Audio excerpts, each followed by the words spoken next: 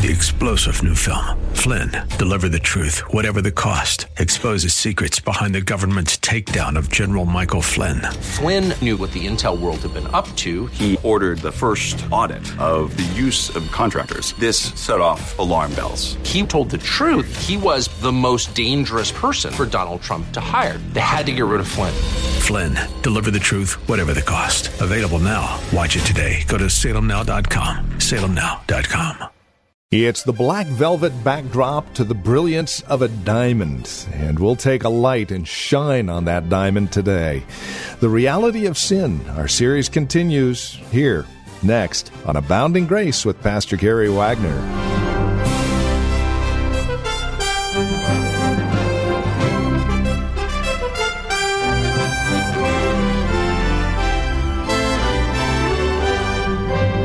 If you find yourself lacking in your love for Christ, if you find yourself growing a bit cold, this series is designed just for you to help you return to your first love. Hi there, and welcome to today's broadcast of Abounding Grace with Pastor Gary Wagner from Reformed Heritage Church here in San Jose. Now, as we continue our series, The Reality of Sin, we want to clarify just exactly what this series is designed for. Among other things, it is to restore a right relationship, a right view, if you will, of our Lord and Savior Jesus Christ. Oftentimes our love for Him grows cold because, well, the weight of this world, the sin that we have, tends to overwhelm us at times. Helping us properly see the depths of that gives us a proper view of His magnificence. With more, here's Pastor Gary Wagner on this edition of Abounding Grace. It is a terrible thing when God expresses His anger on a culture by giving it up. And in this culture, your only hope is to stay close to God and to your family and to your church family. Well, let me give you another expression of God's anger in this life. Turn with me to 2 Thessalonians chapter 2. Sometimes God does just this. Now, this is a difficult chapter to understand, so I'm not going to try and explain all of it to you. I'm just going to try and explain one point. 2 Thessalonians chapter 2, verse 2.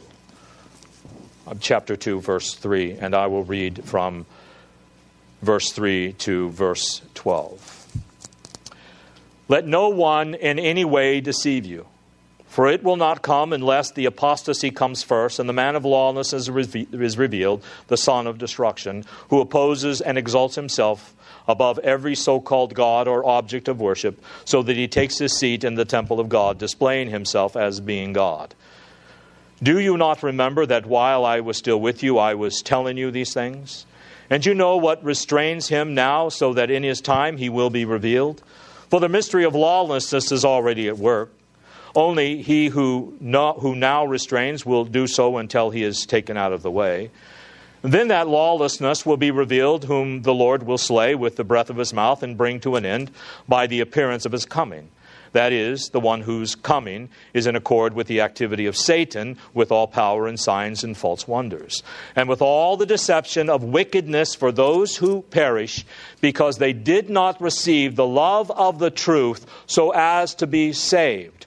For this reason, God will send upon them a deluding influence, so that they will believe what is false, in order that they all may be judged who did not believe the truth, but took pleasure in wickedness. Now, if someone does not believe the truth of the Word of God, and he takes pleasure in wickedness, and then he runs risk of having an angry God send a deluding, deceiving influence into his life, causing that man to believe what is false, that God says he might be judged by me for all eternity. That's how angry God is with sin. If you love pleasure, if your only thing is having fun and a good time and playing with your friends, whether you are a young person or adult, and you only work as hard as it is necessary just so you have time to play, and you spend no time in the Word or in your practice of God's Word, maybe it's just hit or miss, or just when you're feeling spiritual, you run the risk of having God send into your life something that will terribly confuse you about what is true and what is not. And that's what leads many, many people into the cults that we have around us today. And then if someone comes along with some false doctrine, like antinomianism, or the new perspective on Paul, or federalism, or theistic evolution, or rapturism, or the anti-church age movement, they will sound so reasonable and so logical that they will draw you in and you will wander off from biblical truth and the Reformed faith. And it is because God sent a deluding influence upon you and confused you so that you would believe what is false. Why? So that He might judge you for taking pleasure in wickedness. That is how much God is angry with our sins. Here is another form that God anger takes. Sometimes God is so angry with a person in this life because of his sin that He hardens his heart to the point that it makes it impossible for that person ever to believe in Jesus. Sometimes God, to punish a hardened sinner, someone who is actually hardening his own heart against God, God's anger comes against that person and He hardens that person's heart to the point that he will never believe in Jesus. In other words, sometimes God actually completes what man starts. And beloved, if you harden your heart against God, if you develop a resistant attitude toward God, when God is convicting you of your sins and your conscience is troubling you and you know what the Bible says, but you start resisting it and you start putting up a guard, searing your own conscience and justifying your rebellion, God may give you over to that attitude forever and continue the hardening of your heart.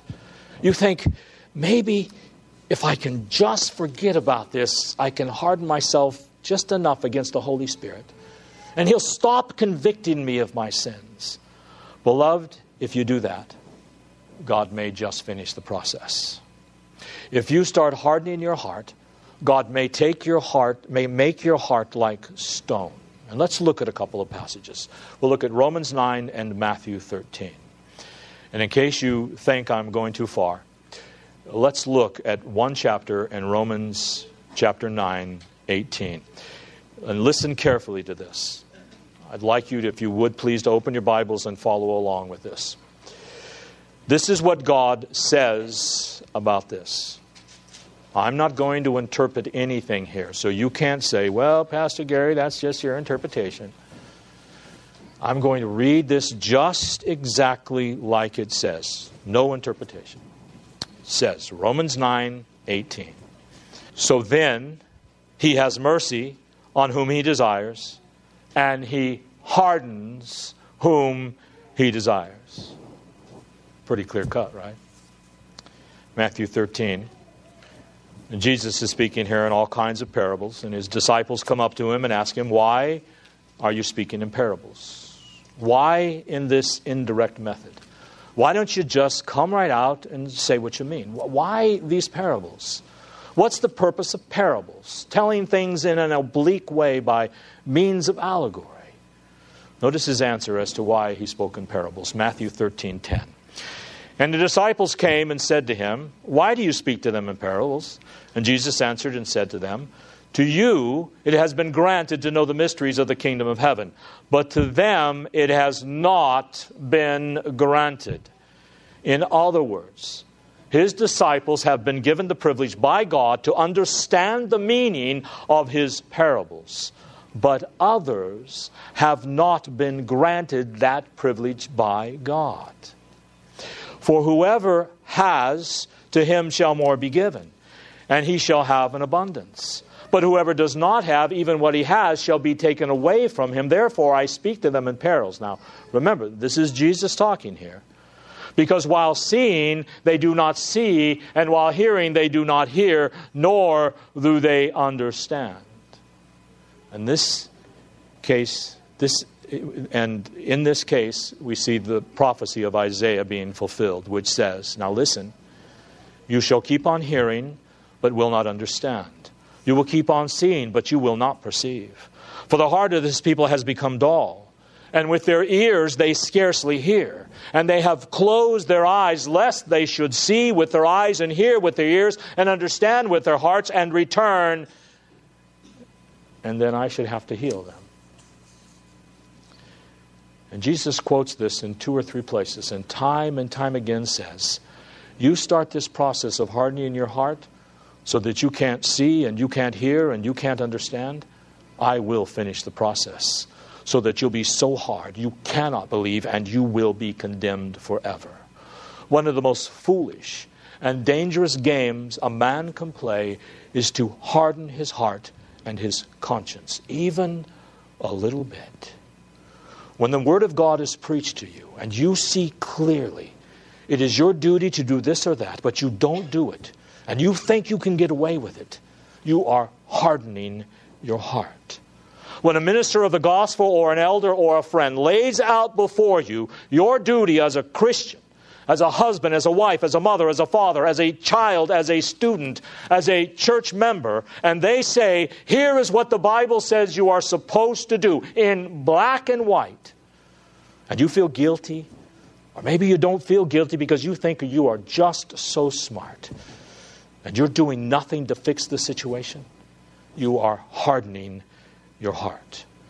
And beloved, if you harden your heart, God may just finish the process.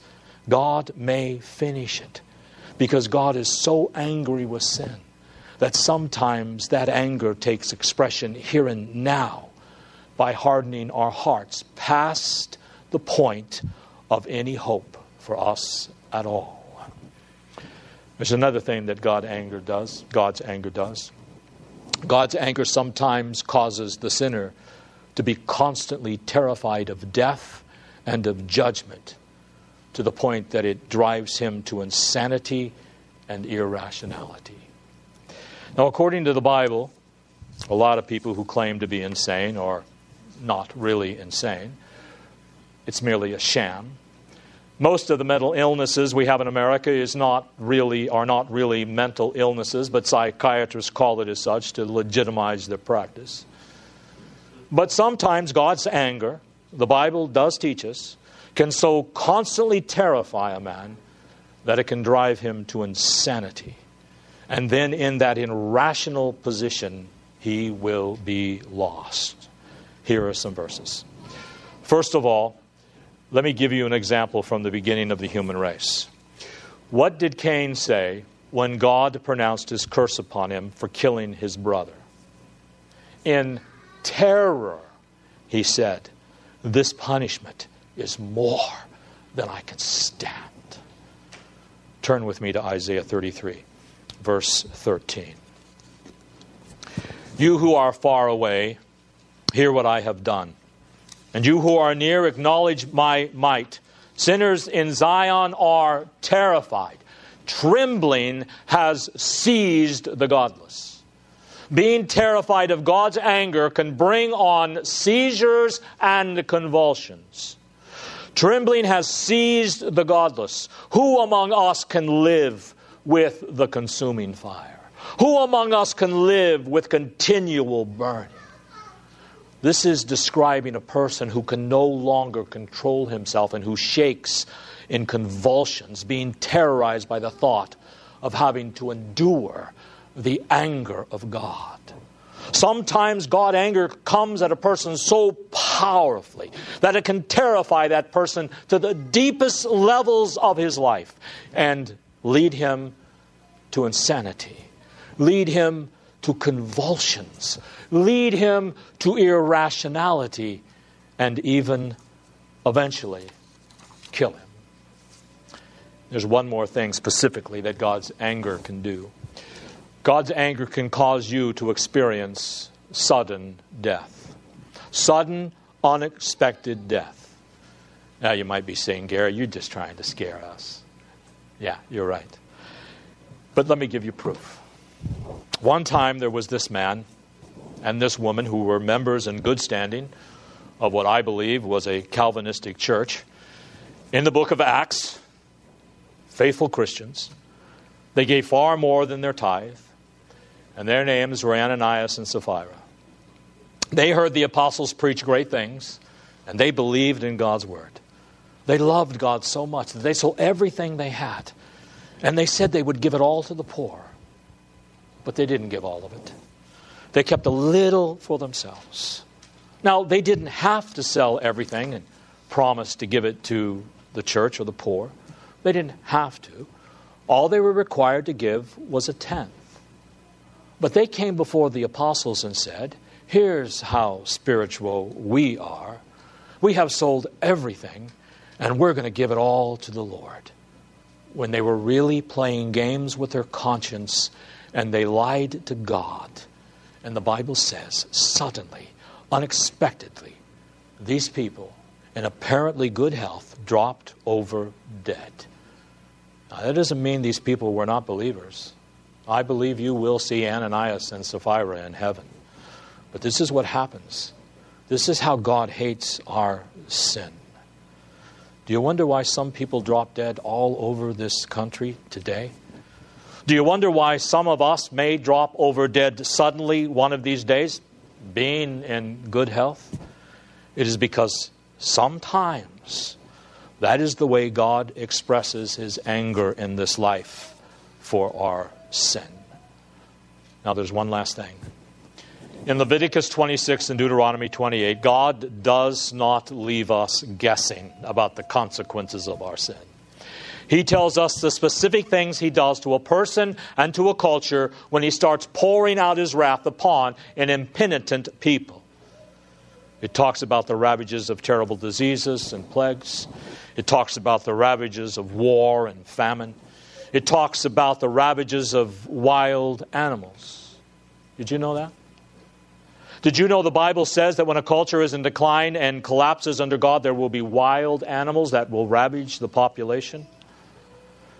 And did you know that a major problem today in Central America is monkeys coming out of the jungles and devouring little babies? It is a major problem in some of the smaller towns in Central America. Cannibalism is another thing that will take place in societies ravaged by God's wrath. And today, in America, aborted babies are being picked apart and baby parts are being sold for research. To me, a type of cannibalism. But let's look just for a moment at Deuteronomy 28, and I'll begin reading in verse 15 and just read down to verse 20. When you have a chance, read all of Deuteronomy 28. You should do it regularly. It tells you about all the wonderful blessings God gives to individuals and to countries if they keep His word, and the curses that come along, which are twice as long as the blessings to those who do not obey our God. The consequences of disobedience from verses 15 through 20 of chapter 28 in Deuteronomy. But it shall all come about, if you do not obey the Lord your God, to observe to do all His commandments and His statutes, which I charge you today, that all these curses will come upon you and overtake you. Cursed shall you be in the city, and cursed shall you be in the country. Cursed shall be your basket and your kneading bowl. Cursed shall be the offspring of your body, and the produce of your ground, the increase of your herd, and the young of your flock. Cursed shall you be when you come in, and cursed shall you be when you go out.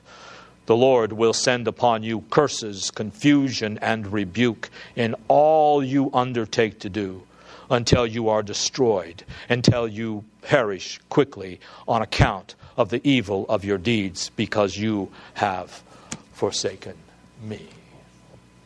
So what are the consequences of sin today? They are what they have always been. It's no different today. All the technology, all of the education, all the advancements of the 20th and 21st century cannot keep us from experiencing the consequences of sin in the United States of America. The first sin broke relationships between people, and at its root broke the relationship between man and Almighty God. And man was kicked out of the home of God. Secondly, It put all of human life under God's anger and God's curse. And that anger and that curse does not simply wait until beyond death and in hell to express itself. But it expresses itself in gruesome, devastating ways in our lives right here and now, and sometimes in very unexpected forms. And beloved, our only hope, your only hope, America's only hope from the ravages of the consequences of sin is not conservatism. It is not free market economics. It is not the Republican or Democratic or Libertarian parties. It is not even Christian schools or homeschooling. It is not Christian churches. It is not Christian families, as good as all those things are and that we must be practicing. It is Christ in all.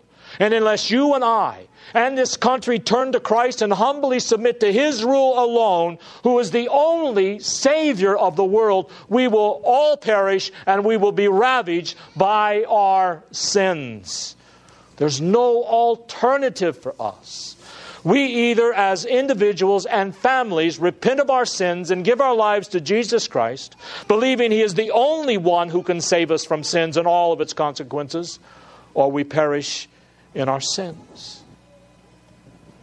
One of my favorite verses in the Bible is Matthew 1:21, where we read, "And they shall call His name Jesus, for He shall save His people from their sins." From all of sin's consequences, from all of sin's power, from all of sin's tyranny, everything that sin is, everything that sin does to us.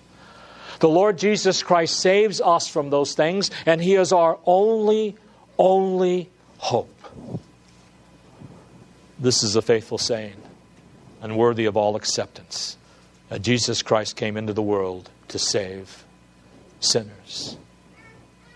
And He did so by taking upon Himself the anger of God and turning it away from us by separating Himself from God, so that God might welcome us back home through faith in Jesus Christ.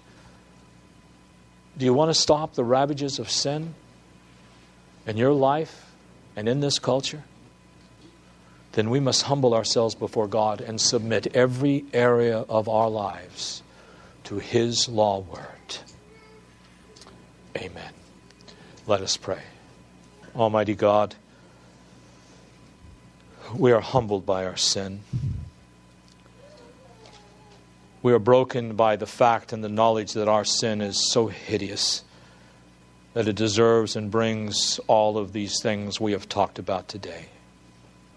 We are brought to see again, Lord, what vile, loathsome wretches we are in and of ourselves. And we are brought to see, as your word literally says, that all of our righteousness is as minstrel rags in and of ourselves. And we are brought to see again that our only hope from sin and its power is Jesus. Amazing grace. How sweet the sound today that saved a wretch like me. Alas, and did my Savior bleed, and did my Sovereign die? Would He devote that sacred head for such a worm as I? There is a fountain filled with blood, drawn from Emmanuel's veins, and sinners plunged beneath that flood lose all their guilty stains.